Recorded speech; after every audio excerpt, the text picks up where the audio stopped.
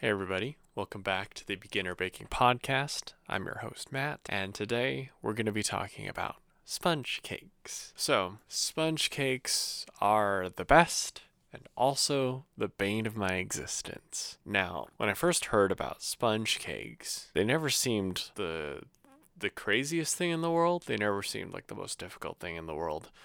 Certainly not in the same realm, at least in my head, as like a souffle, which watching the old cartoon Recess, that it seemed to be like the most temperamental thing in the world. Or it also didn't seem like on the level of like a macaron, which there's like the issues with the humidity and how delicate everything is, all that jazz. I have recently learned, trying to make sponge cakes, just how difficult they can be. In the last month or so, I tried making paper wrapped sponge cakes, which are a fairly mundane sort of little cake, little treat, popular in Hong Kong. It's one of my mom's favorites. It was something that my dad suggested I make because she loves them. And I've tried 5 or 6 different times, making some progress, but it's still not quite right. Maybe my expectations are too high, maybe my hopes are too high for getting to a certain level without the professional equipment and all that, but I don't know. I feel like I can do it. It's just a matter of perfecting my technique. It's close. I'm getting closer and closer and closer and closer.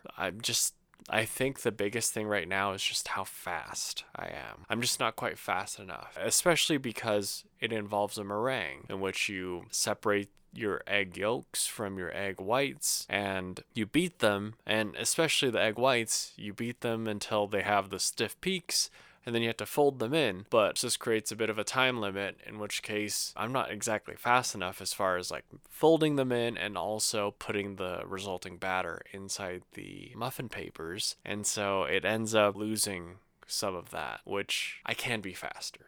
And I will be faster. I have really strong motivation to get this right because it's one of my mom's favorites. I want to get it perfect. And because she's loved these for so long, I've been able to get really great critiques and sometimes praise from her, which has been awesome. I'll say that out of the recipes I've tried, it does seem like the meringue style works a lot better, especially to get that softness and the height. I just need to get faster. I recently tried to work on a fruit cream cake, and I know that when you hear the term fruitcake, it has a bit of a reputation in America as being just kind of like these sticky.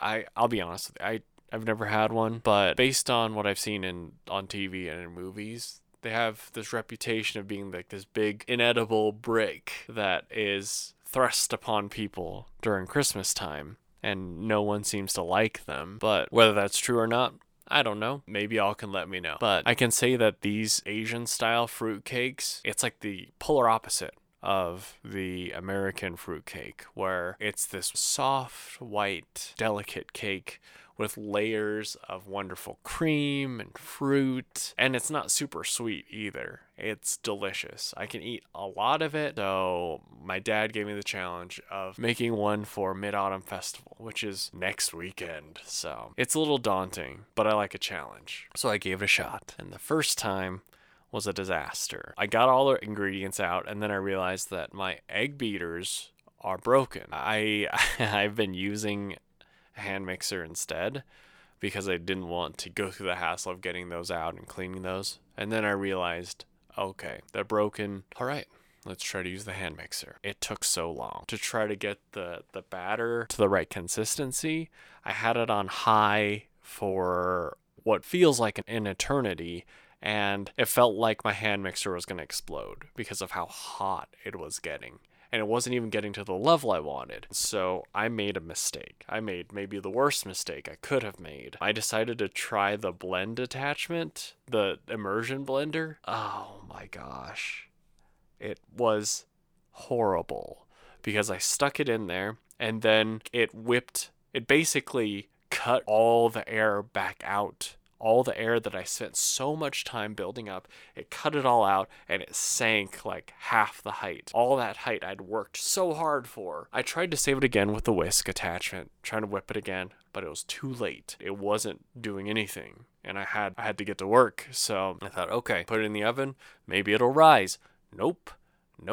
It actually sank even more. When I put it in the cake pan, it was maybe about 2 inches tall. It came out of the oven 1 inch tall. I could barely chew it. Also, in addition to this fiasco, it was the first time I was using a springform cake pan, and I dropped the bottom so many times because I don't know what the proper technique is to try to get the bottom in, and I also didn't do the parchment paper quite right, and so it seeps into this little vent area that's just below where the bottom fits in, and that is a nightmare to clean. I'm glad I've been able to get on top of it quickly. Otherwise, I had to use a toothpick because like the scrunch, everything else just wasn't quite getting in there.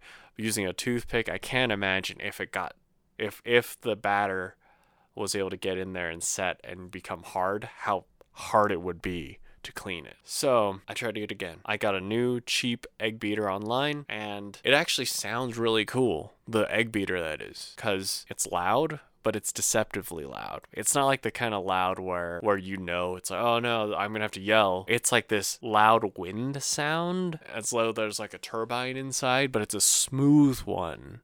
And so you don't know how loud necessarily it is. It doesn't feel loud. It's kind of like listening to at a concert that you actually like versus listening to music that you try to tune out. And it was a little taller, but it still wasn't great. I poured it in. It was, again, around 2 inches, same recipe, but it didn't rise again. It just stayed at the level. And so at this point, I was a little angry. I was ready. I wanted to get it right. I wanted to get it right so bad. So I thought, okay, it's a sponge cake. I've done a lot of those paper wrap sponge cakes, and the ones that worked out best there had the meringue technique, where you separate the yolks and the whites and like whip them and then fold in and do all that stuff. But of course, that process stresses me out so much because of that time limit. But this time, because of all my experience with paper wrapped sponge cakes, I decided, okay, I'm gonna get everything ready. Everything's gonna be prepped so that after I fold it in, we're good. It won't be a problem. I had my pan, my parchment paper, all my ingredients, everything set up as I should have, but I'm lazy, and so I pay in the end. But this time, I got everything set up, and this time, it rose. It rose up above. And it looks so much better. I'm actually proud of it. It seems like for this one and with the paper wrapped, it was the third time was the charm as far as like getting it to a point where I'd be semi pleased with it. It's not perfect, but so much better than that first one. I haven't tried it yet. I got to the point of putting the layers of cream, and I made a mistake there too.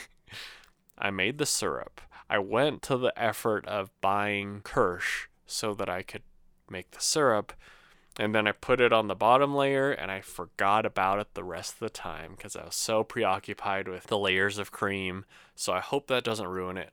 Fingers crossed. I left it in the fridge overnight to, I guess, allow the icing and everything to set properly again, because I'm slow. It was my first time doing the thing with the blade, and on the cake stand, so you're spinning it and trying to get it even. And the video was great, and I was nowhere close to that level of skill and expertise, and so probably most of the cream had melted by the time I was done. But we'll see how it turns out. Hopefully it's okay. I will keep you posted next time. This is just me venting a bit about sponge cakes, which are amazing and so much harder than I ever thought they would be. Thank you so much for listening to another episode of Frustration Fridays on the Beginner Baking Podcast. I will catch you next week. Peace out.